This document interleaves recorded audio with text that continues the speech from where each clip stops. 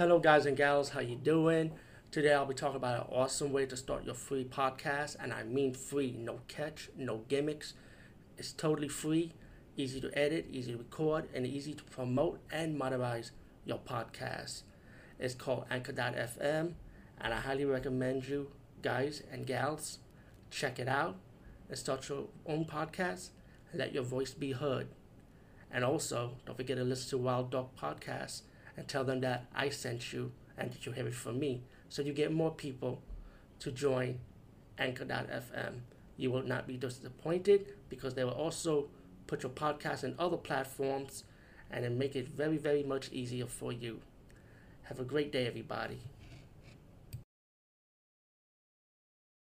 What's up, man, everyone? I said, what's up, man? Fuck.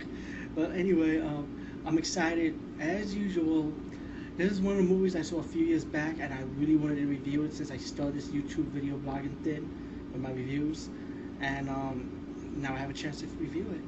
And it's called The Great Silence. This is one of my favorite spaghetti western movies. I really love this movie a lot. And there's only one negative on it, but at the end it turns out to be a positive point. I'll tell you about that at the end of this.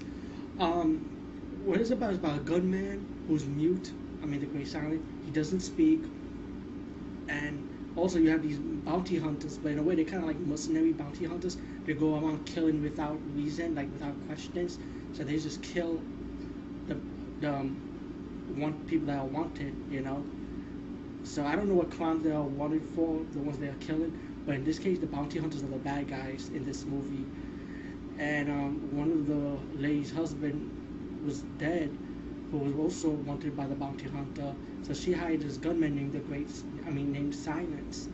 So it sounds like I said he's a mute with a gun, and he goes around killing the bounty hunters.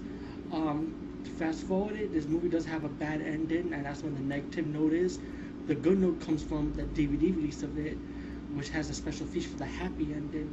So you got the bad ending, but then, of course, you're not gonna like the bad ending. So when you go to the special feature menu, you can check out the happy ending of it. But the problem with the happy ending is there's no sound quality on it. Like there's no sound. Wow, that's what you call the great silence right there. Shit. So negative, bad ending, positive, you get a happy ending at the special feature menu. And to me, it was a poor choice. I don't know why they chose that bad ending. They should have picked a good ending instead. You know what I'm saying? That would have been better.